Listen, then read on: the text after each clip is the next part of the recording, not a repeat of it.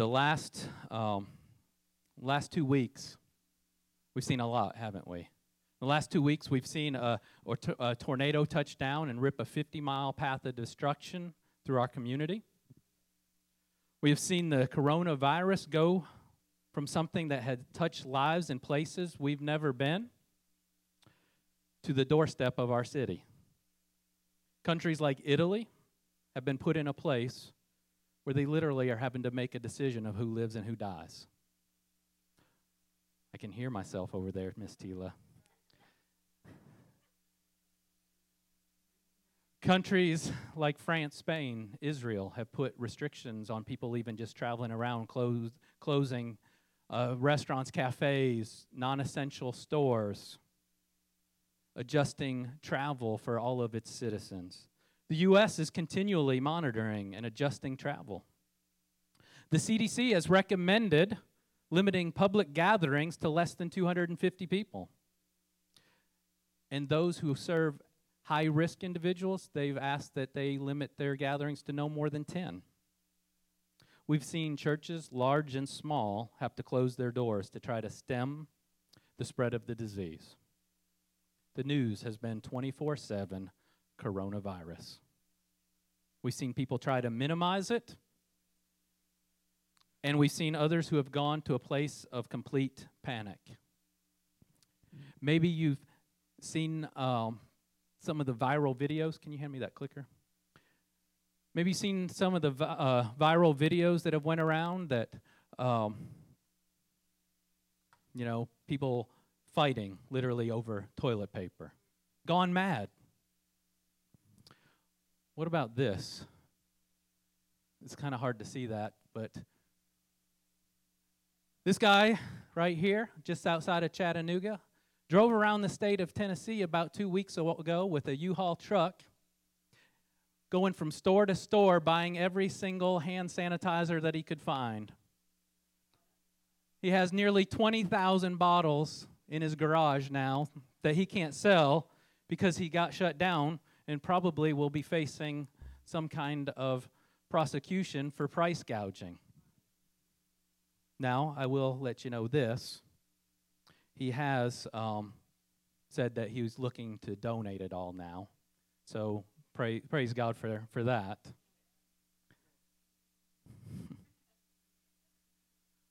One thing we can say for sure is this. We're living in a time like most of us haven't seen in our lifetime. While witnessing an event like this, though, may be new to us, it doesn't mean it's new, right? Ecclesiastes tells us this: that which has been is what will be, that which is done is what will be done, and there is nothing new under the sun. In other words, when we think we've seen something so unprecedented that it's never happened before, know that it's probably not as new and unique as what we may think. The difference between the current situation, the coronavirus today, and pandemics of the past is the rate at which information travels around the world. It's the constant in-your-face, 24/7, 365-day-a-year news cycle that never shuts off. It's the fact that everywhere you go, you see it.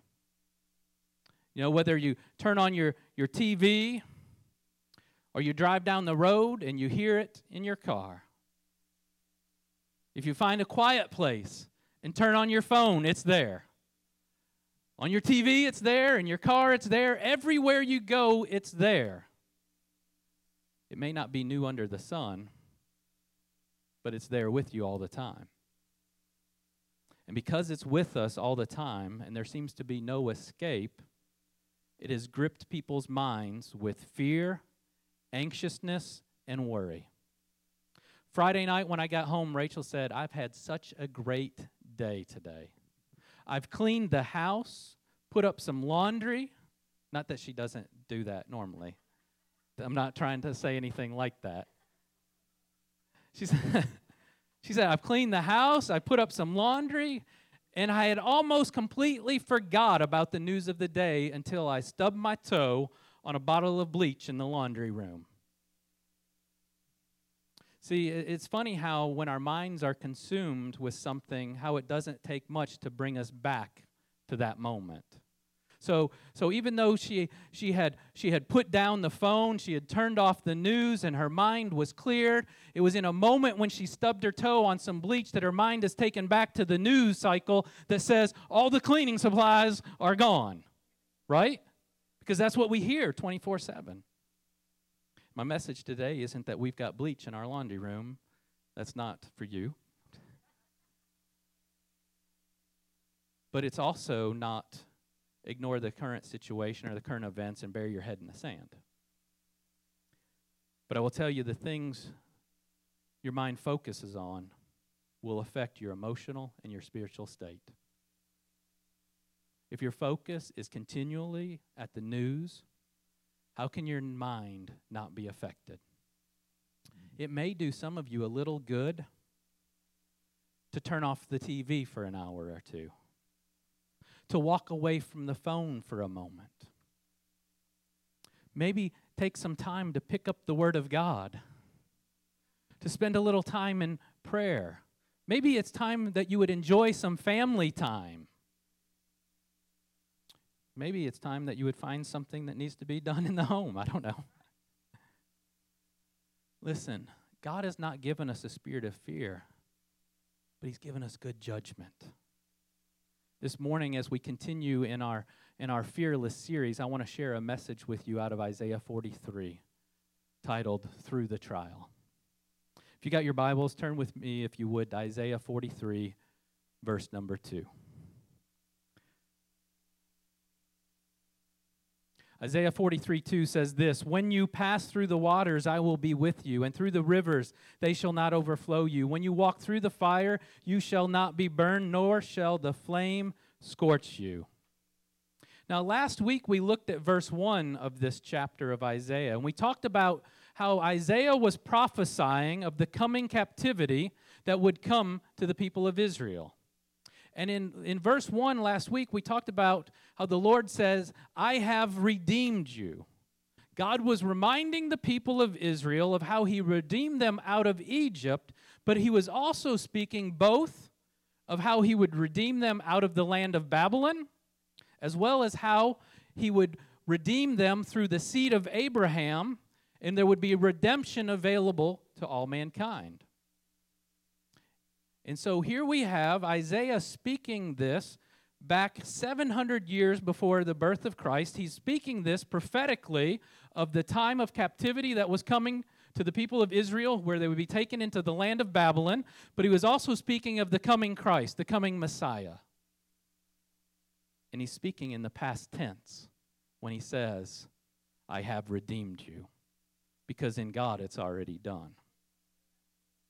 So in this passage, Isaiah continues, "When you pass through the waters, I will be with you, and through the rivers they shall not overwhelm you. When you walk through the fire, you shall not be burned, and the flame shall not consume you."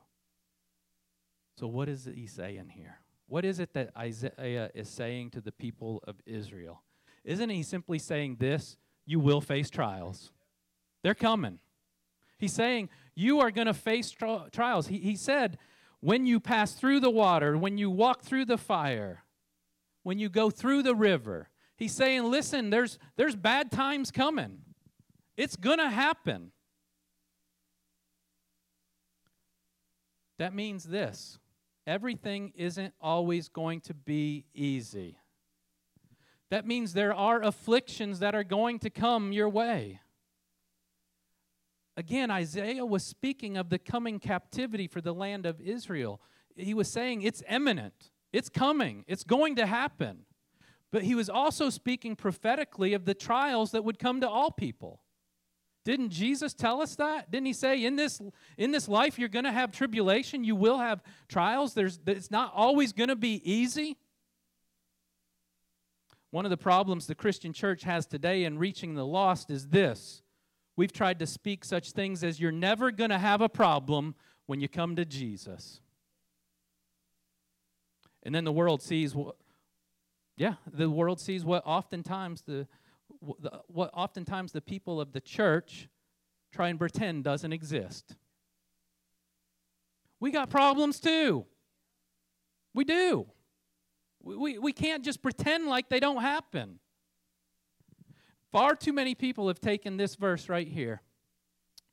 They will take up serpents, and if they drink anything deadly, it will be by no means hurt them. They will lay hands on the sick, and they will recover. They've taken this verse out of context, and they tried to make it into something that it was not. They've taken this passage and said, listen, if you're a Christian, no trial is going to come against you. Nothing's going to harm you. Nothing's going to happen to you. I've heard people say, if something bad happens to you, it must be a result of sin in your life, or you just didn't have enough faith to overcome. You cannot take a passage of Scripture and just use it however you want. 2 Timothy says this, all Scripture is God-breathed and is useful for teaching, rebuking, correcting, and training in righteousness. So it's time for just a little bit of teaching right now. You got to use Scripture within the context that it was given. In Mark, Jesus is talking, and he's giving directive for the Great Commission. He's giving a command to go into all the world and proclaim the good news. He's saying to show the world who I am, these things are going to follow those who believe. If you believe that no bad thing will happen to believers, then you have to believe all the disciples didn't really believe either. Because guess what? They had trials. Bad things happened to them. These things Jesus speaks of in Mark did happen, they do happen, and they will happen. You will lay hands on the sick, and they will get well. Those things do happen. But listen, they happen for the glory of God. They happen so that he may be known. Didn't Jesus use this in context of saying, listen, go and share the good news. Go into all the world, proclaim the gospel, and as you're doing this, these things will follow, and they'll be there to be my witness. Isn't that why in Acts 2 that we're told that at the Pentecost, that the Spirit was poured out and you would have power to do these things? It wasn't just so you could do whatever you want, whenever you want. It was to be his witness. It was all to point to him. Of the 12 disciples, Christian tradition tells us 11 of them died a martyr's death. But even their deaths were used to bring glory to God. Let me tell you, I don't think that as Peter was being crucified, he would say, you know what, I've never had a trial.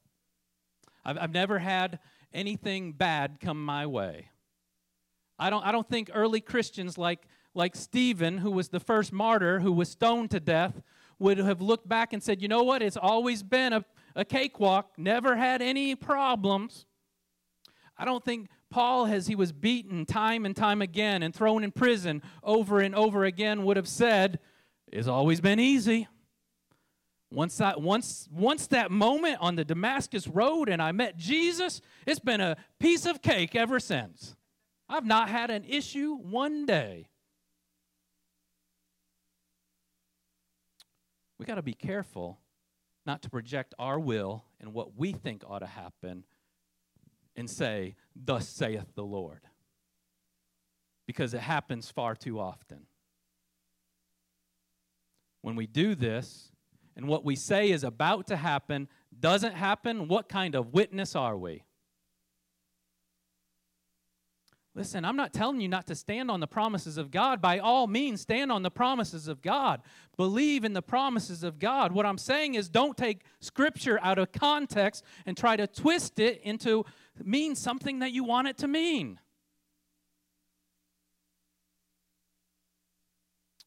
Because nowhere in Scripture are we told that trials aren't going to come our way. We're told they will. They will. You need to understand. Though we will have trials, you also need to understand this. I'm way ahead or way behind on my notes here. You need to understand there is purpose in every trial. I'm way ahead. There we go. We got lots of notes to go through today. How about that?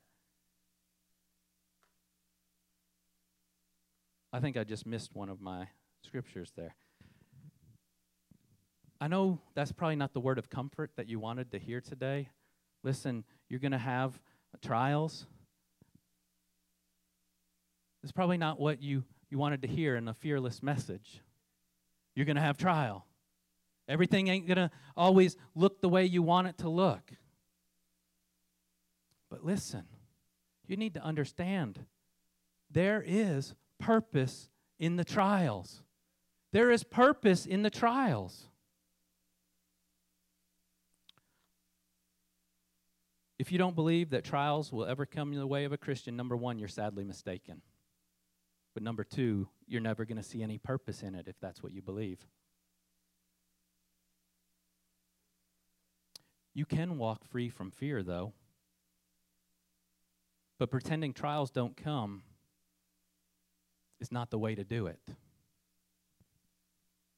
But you do need to understand purpose can be found in the trial. Romans 8:28, can you find that back there for me, Julian? Romans 8:28 says this. And we know that all things, everybody say all things. All things. That means the good and the bad, right?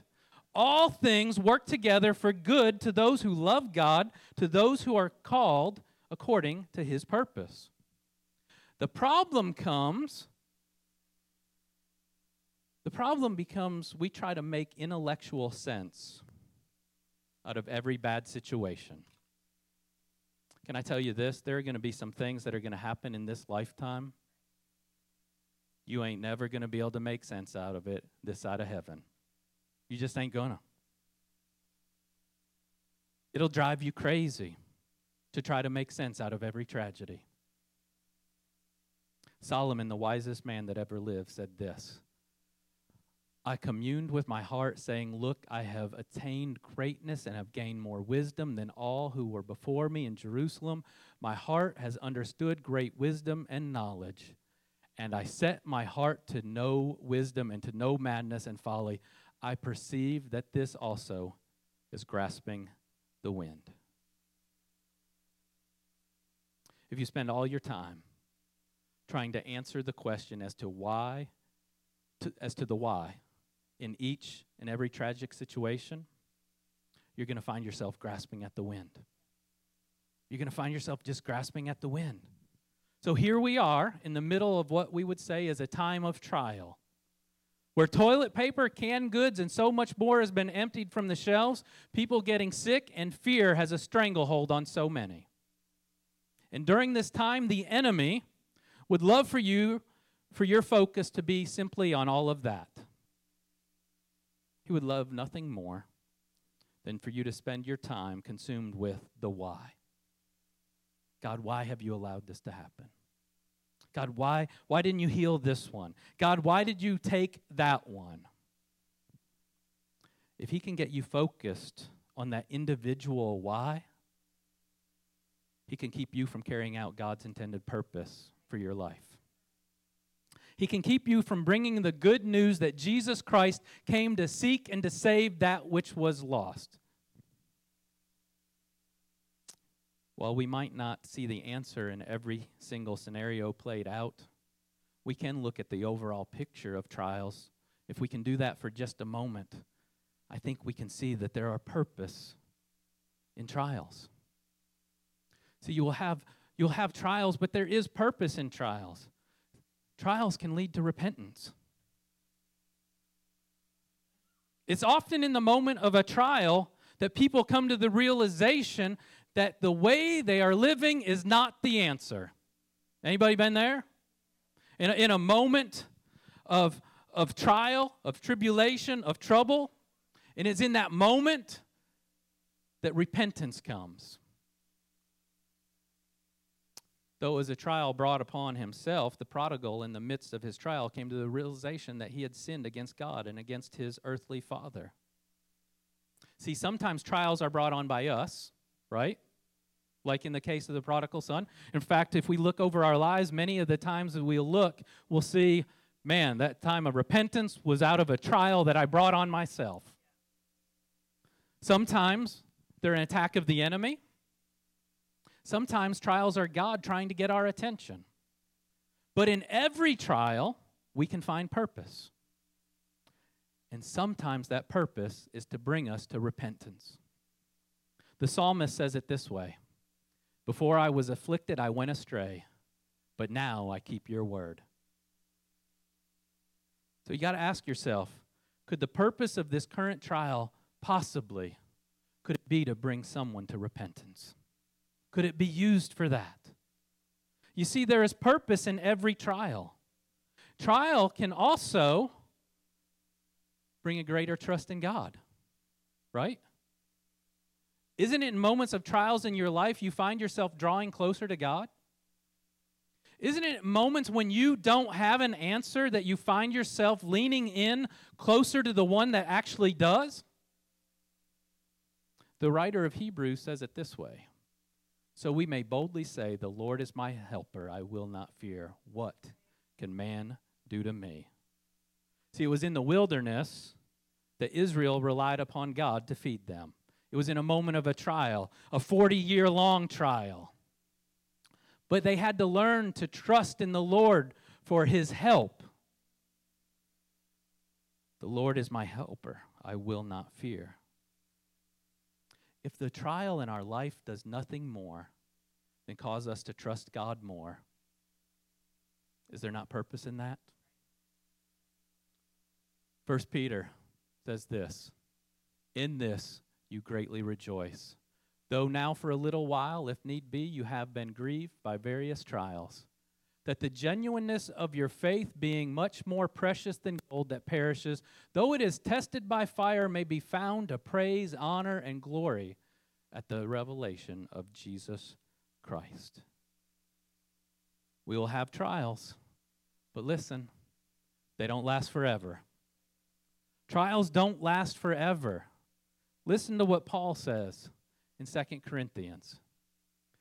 "For our light affliction, which is but for a moment, is working for us a far more exceeding and eternal weight of glory."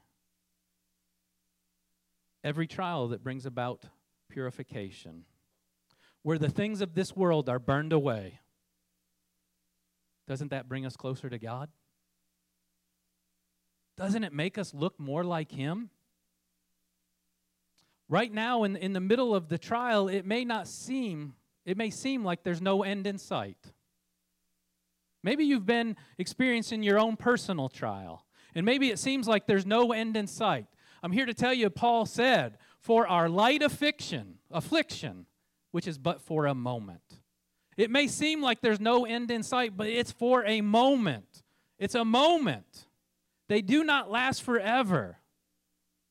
Every trial that brings about purification, church, it makes us more like him.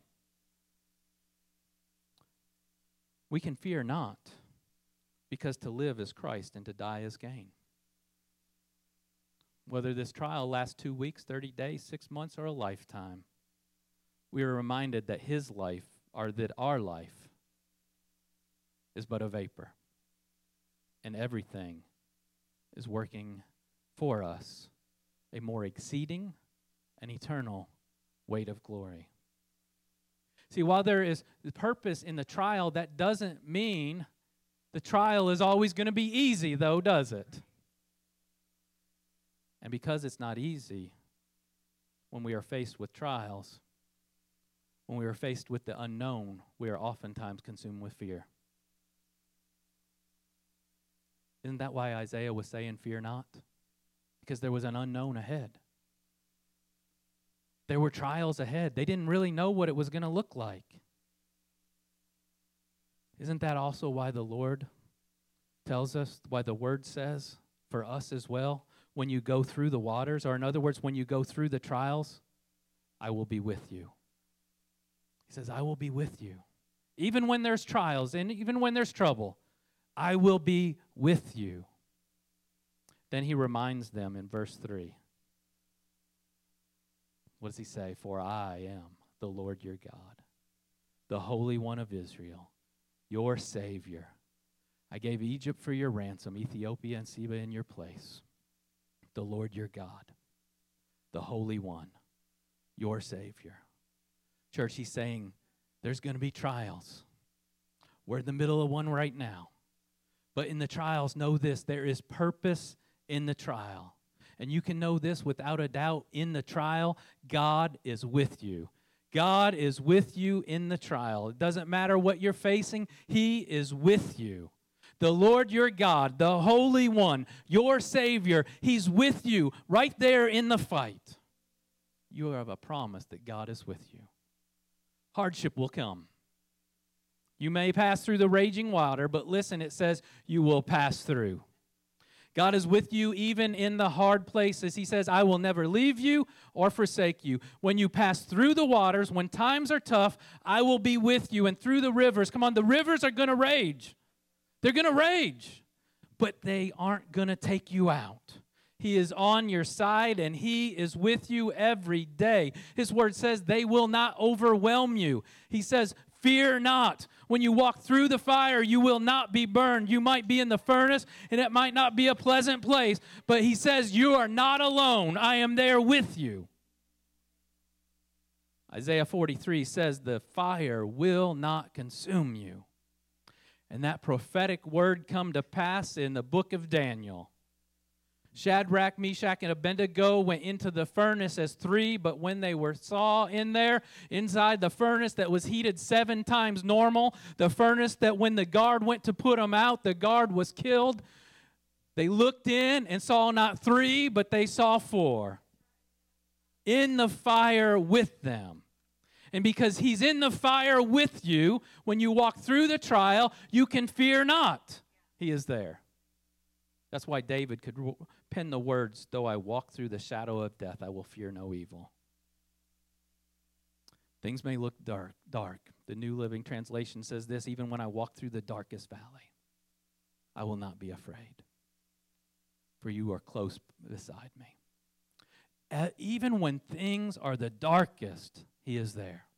When things get a little too hot and everyone else has turned their back on you, he climbs right in the fire with you. Even though you may not always understand exactly why something happens, we need to know there's still purpose.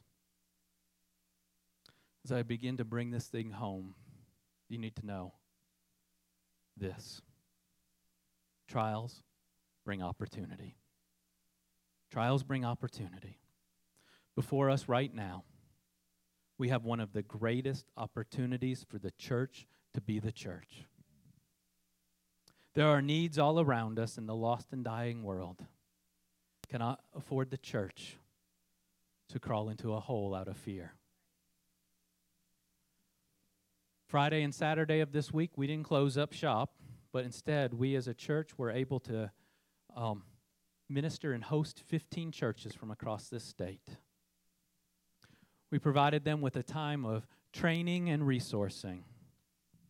We loaded those 15 churches up with resources to take back into their communities so that they could be the tangible hands and feet of Jesus. Many of you over the last couple of weeks have given time, resources, and energy. You've brought stuff in here, and Pastor Toby was telling me this morning. He said, listen, all of that stuff that was brought in here has been distributed out. It's been distributed from North Nashville all the way to Cookeville. So all the way, the 50-mile trench or whatever you want to call it, I don't even know the right word there, path from here to Cookeville has been touched by you. It's time for the church to be the church in the midst of tragedy. Even though we may not have an answer as to why certain things happen, we do have an answer as this. There is purpose in everything. God will use the church to carry out his will. And in moments of tragedy, if the church would step up and be the church, lives would be impacted. Repentance will come. The saving knowledge of Jesus Christ will be made known to people. Hope will be there. Love, compassion, peace, and comfort. See, during this trial, over these last weeks even, many of you have given sacrificially.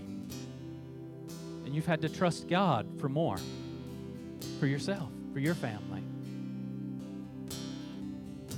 Many of you have given energy and time way beyond what your body felt like it could handle, and you've had to trust God for strength. When you've ministered to hurting families, you've been drawn close to the Lord for words of encouragement to minister to others. Church, could this moment in time not be the greatest opportunity for the church to shine? Esther 4 says this, "For if you remain completely silent at this time, relief and deliverance will arise for the Jews from another place, but you and your father's house will perish. Yet who knows whether you have come to the kingdom for such a time as this?" Could God be calling the church right now in the midst of the trial to stand up and stand out for such a time as this? Could He be calling the church to be the hands and feet during this time of trial? Could He be calling the church, the body? I'm not talking about the building, I'm talking about the body, the church. Me, you, and every believer.